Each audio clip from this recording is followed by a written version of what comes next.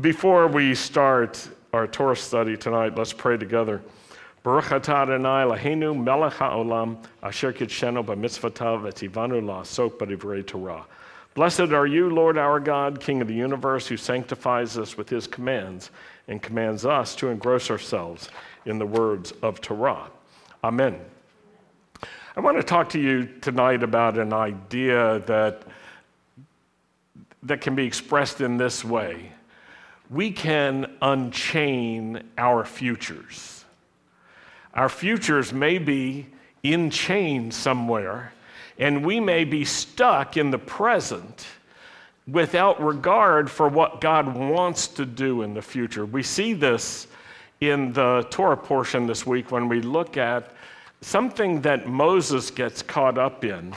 And if you haven't been following the studies in Exodus, I encourage you to catch up and to listen to the podcasts and to read the Torah portions and study together with us, because each of our studies builds on prior times and prepares for other times as well. But even so, it's useful sometimes just to start. If you've never been a student of the scriptures and you've never followed along in the Torah readings and the prophetic readings of the Haftorah and the readings of the Brit Hadashah, I encourage you to try to join in with us. It's a wonderful way to build yourself up. But I want to ask you to turn to Exodus chapter 18, which describes a very interesting situation that Moses finds himself in. Now, I was thinking about how we read about the children of Israel caught at the Red Sea. Do you remember that? And the Egyptians are chasing them.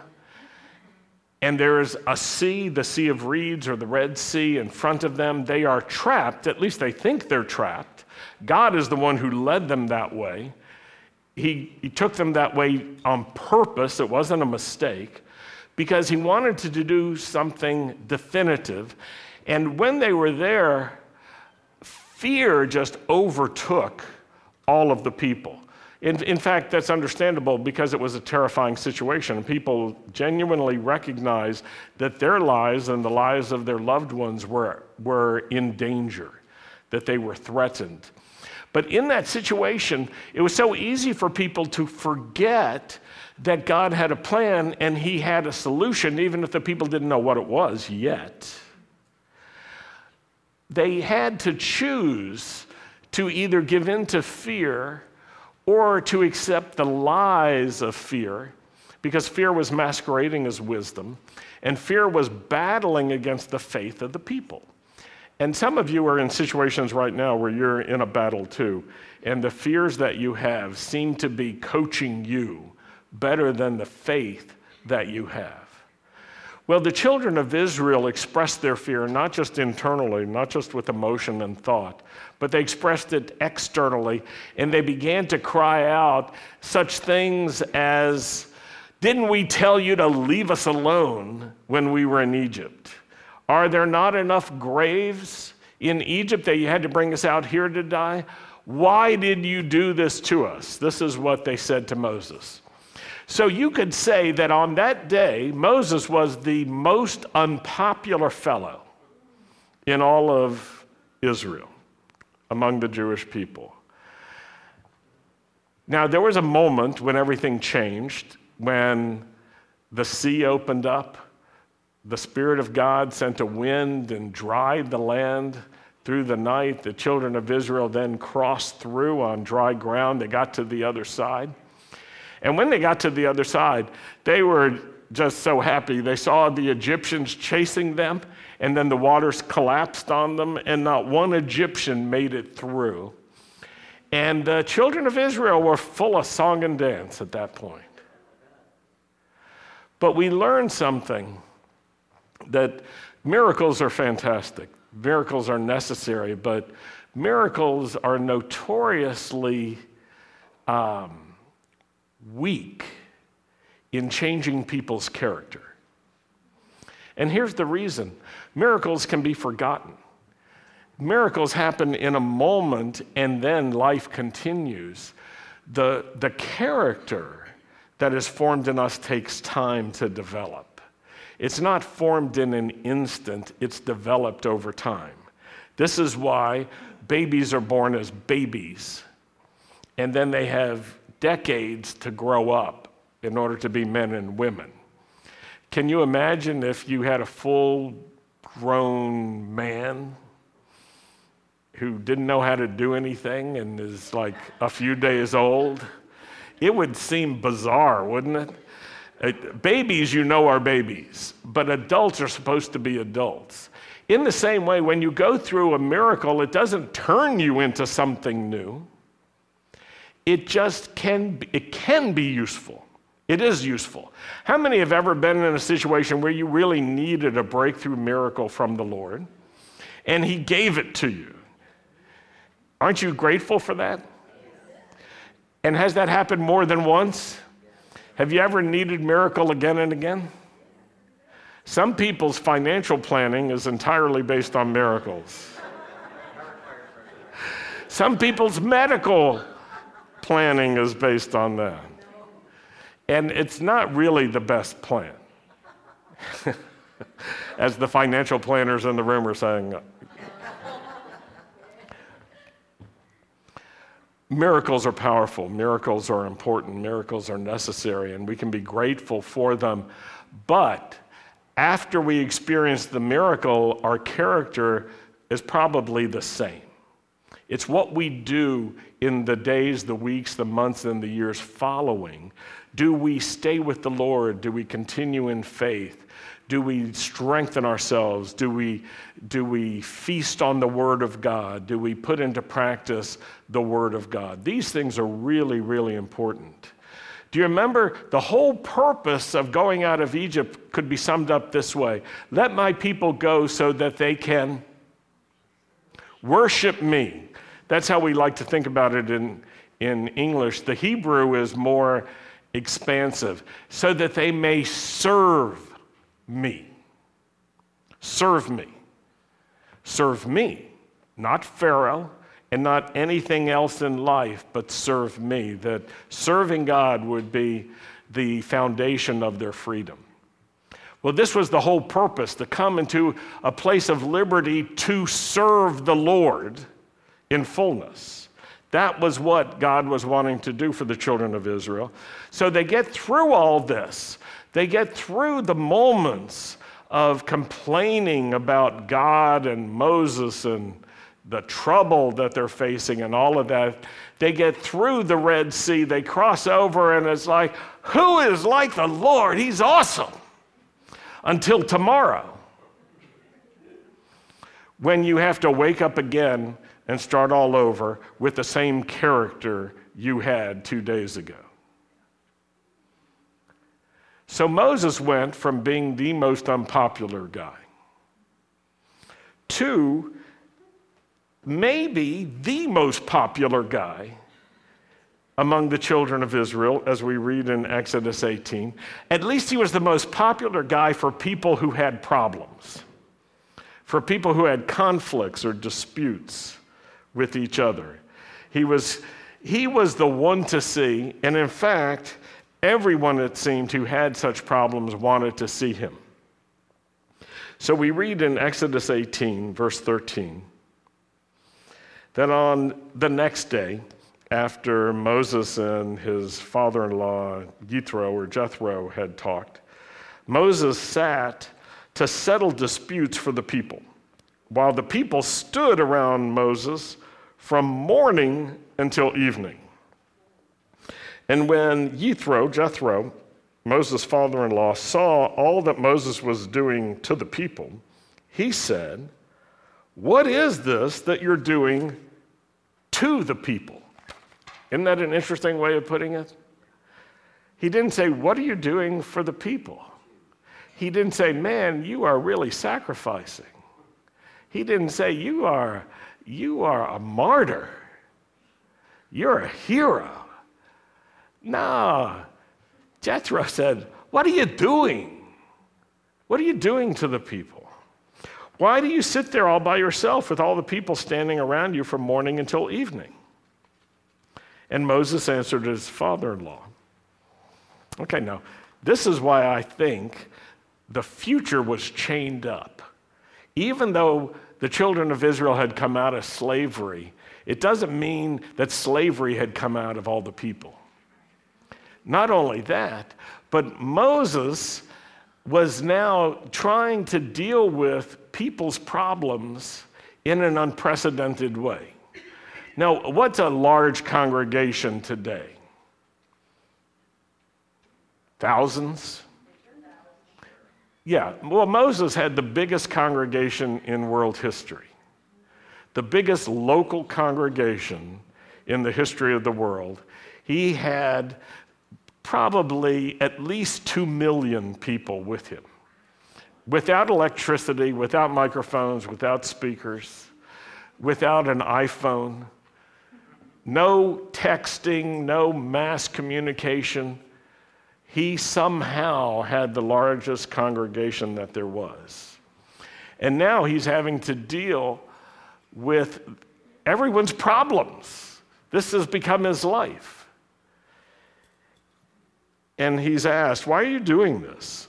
And why do people have to wait in line from morning until night? And if they can't see you, by implication, they have to come back the next day and get in line?" And Moses answers his father-in-law, and he basically says, "I have to. It's because the people come to me seeking guidance from the Lord. Whenever they have a dispute, it comes to me, and I judge between one person and another, and I explain to them God's laws and his teachings." Have you ever been trapped in a situation or trapped in a condition? Anybody trapped right now? You're stuck. If you could get out right now, you would. Yeah, it's not uncommon. Most of us go through it at some times. Well, Moses, in a sense, was trapped by his own solution. His solution is, everybody just stand in line, and I'll get to you when I can. And Moses is not a guy without strength or power. He has perseverance. He has commitment. He's not a guy who just gives up. He's got the kind of character where he would go to the bitter end in order to fulfill what he needs to fulfill. But there's a problem, and Moses doesn't really see the problem. Moses thinks that this is a solution for the problem, but his father-in-law sees the problem differently. Moses is thinking, "I've got to do this. I have to do it." Anybody ever have such responsibility at work and you just say, "I just got to do it. I have to do what I have to do." And you rally, you fortify yourself. Anybody have students and you just say, I gotta go to that class. It's not that I have to. Have you ever had a job like that? Have you ever had a congregation like that?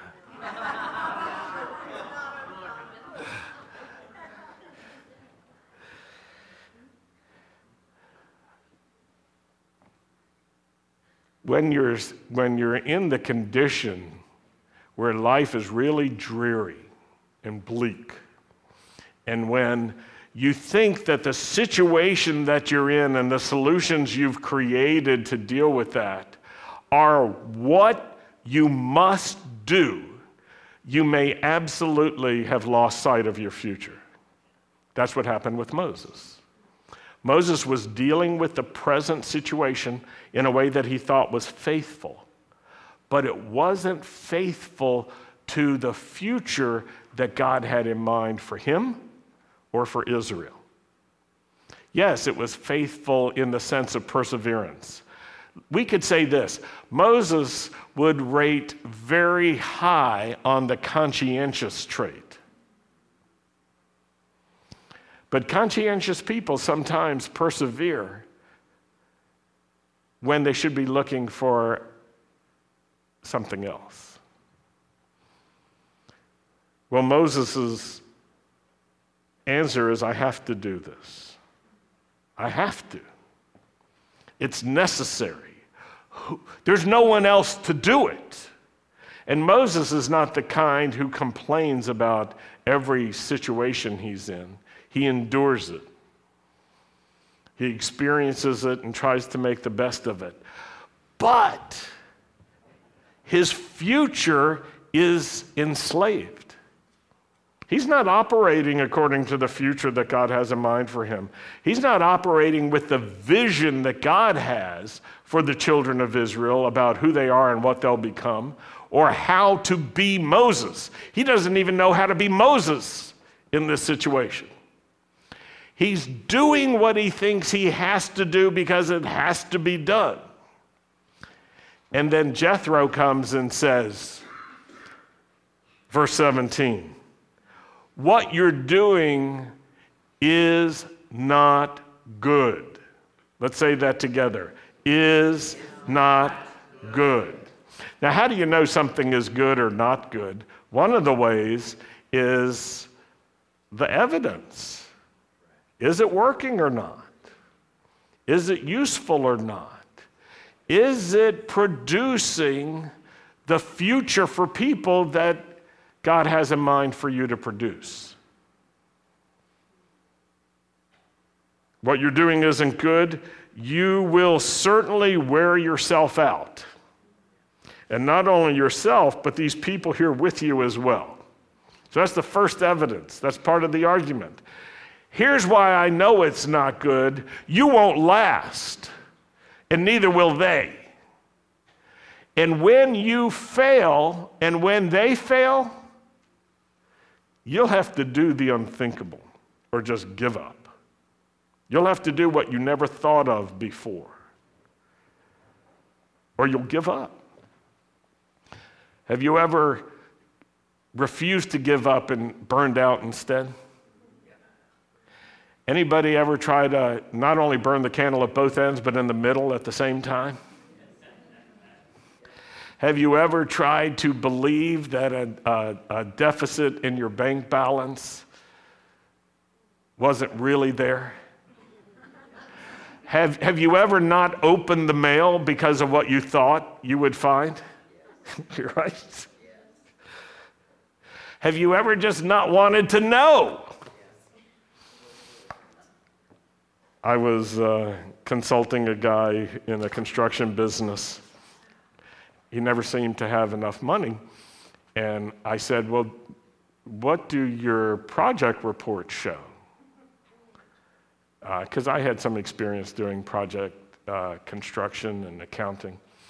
And he said, oh, I don't want to run those. And I said, why? And he said, I'm afraid to look at the numbers. I said to him, you don't have to be afraid. You already know. You already know you're not making money, you're losing money. You just don't know how much. So, better that you know so that you can fix it. And he said, I don't know. I don't know. You see, there's a terror sometimes because we don't think that there's a future that's any better than the current situation. We think it's worse. And to know is even worse. People don't go to the doctor because they don't want to know.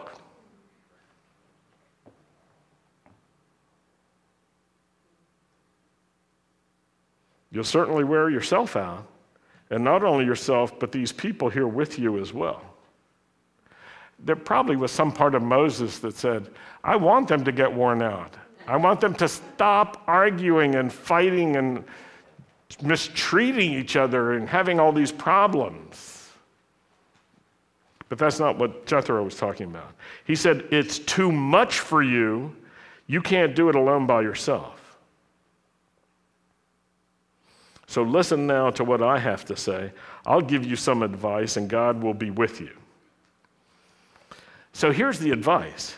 You should represent the people before God, and you should bring their cases to God. In other words, everybody's coming to you with their problems, and what are you doing with it? You're keeping it on your shoulders. You're trying to explain to them what they should do, but you should be standing before God and praying for them. You should learn to bring their hard and difficult situations to the Lord so that the Lord can be the Lord.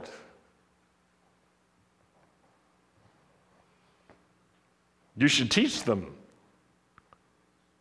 the instructions, the commands of God. Show them how to live their lives and what work they should do.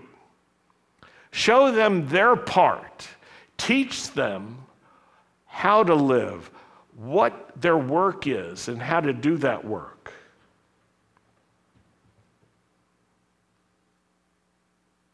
See, it's not just on you. This is a time to equip people, not just to hear disputes. If all you do is sit as a judge, you'll be worn out. Not only will you be worn out, they'll be worn out, and the problems won't go away. You've got to equip a nation.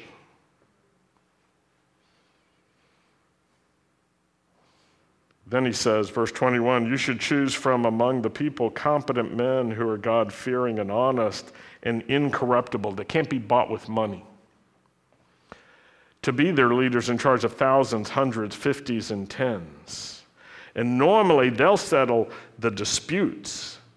And they can bring you the difficult cases, but ordinary matters they should decide themselves. In this way, they'll make it easier for you and share the load with you.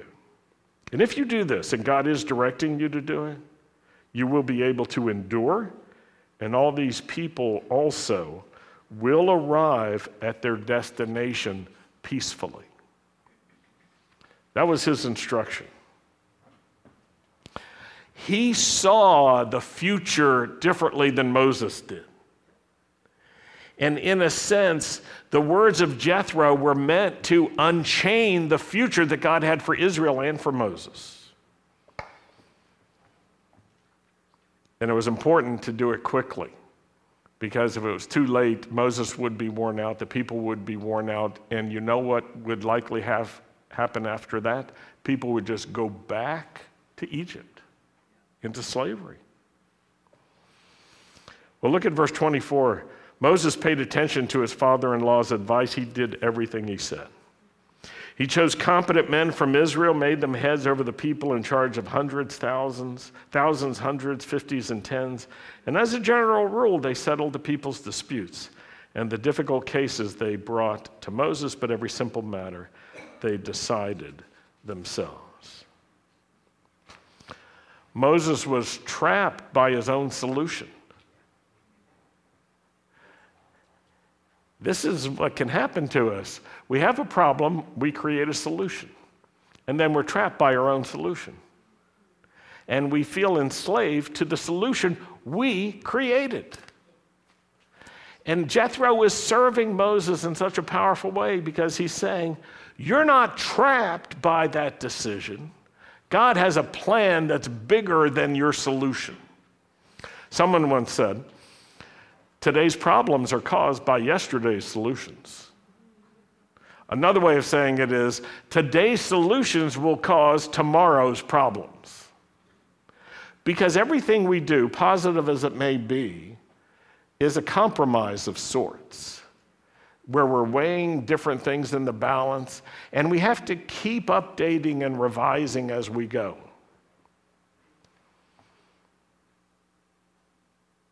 Moses wasn't operating in God's plan for Israel or God's plan for him. It wasn't because of sin, it was because of short-sightedness. And it took someone who saw the situation clearly, concretely, spiritually and practically, to come to Moses and say, you can't keep doing that. So Jethro was not a critic. If you've ever served in leadership, you know that critics are a dime a dozen. And critics are generally not helpful. But people who can help you find solutions, they're priceless and rare. But through Jethro, Moses got back on track. This is what I want to show you, is that it wasn't that Moses had this aha, it's that God saw what was going on and sent Jethro. And Jethro said, you got to fix it. Here's how.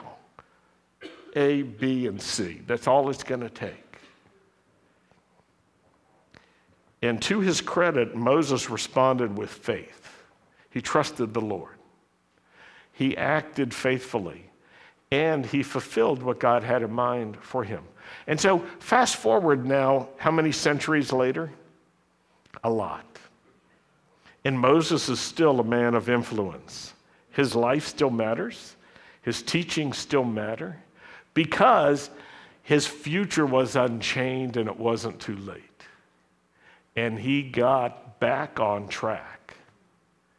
Some of you, I think, you're not Moses, but you've got a situation like Moses, in that you've lost sight of your future. I'm not talking about the dreams you have and the hopes you have or the desires you have. I'm not talking about any of that. I'm talking about the dreams God has and the hopes God has and the vision God has for you.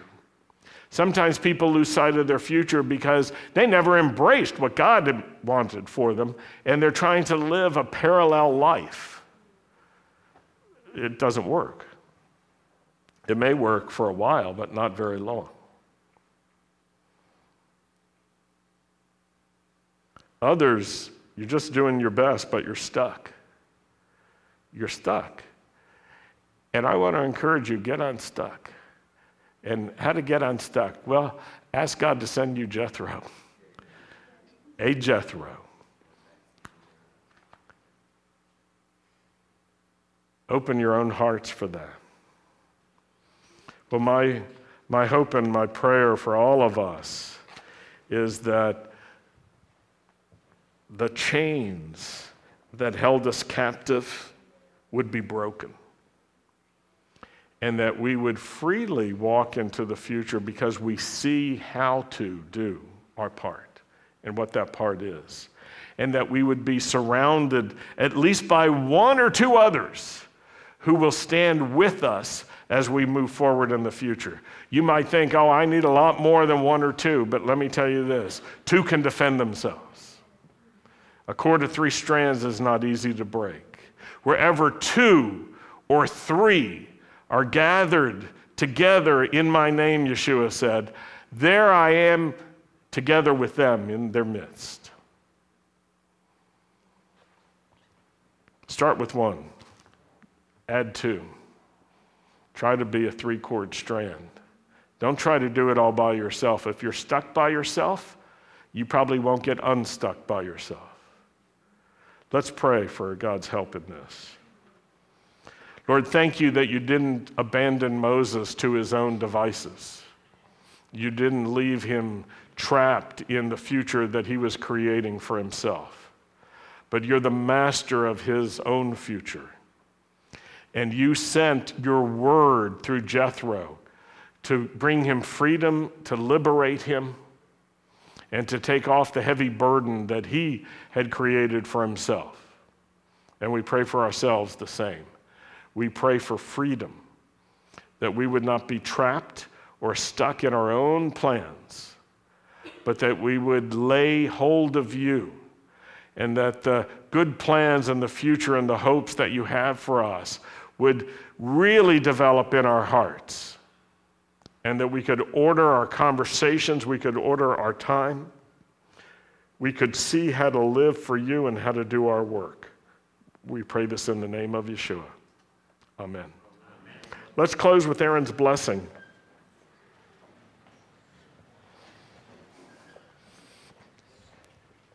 If you're by yourself, just move over a little bit. Hey, Rabbi. Do you remember the Aaronic benediction in Russian? Yes? Это хорошо. Спасибо. No Spanish, no Spanish. No Spanish? About, yeah. Да благослови тебя Господь и сохранит тебя. Да презрит Господь на тебя светлым лицом своим и помилует тебя. Да обратит Господь лицо свое на тебя и даст тебе шалом. And everyone said, Amen. Shabbat Shalom.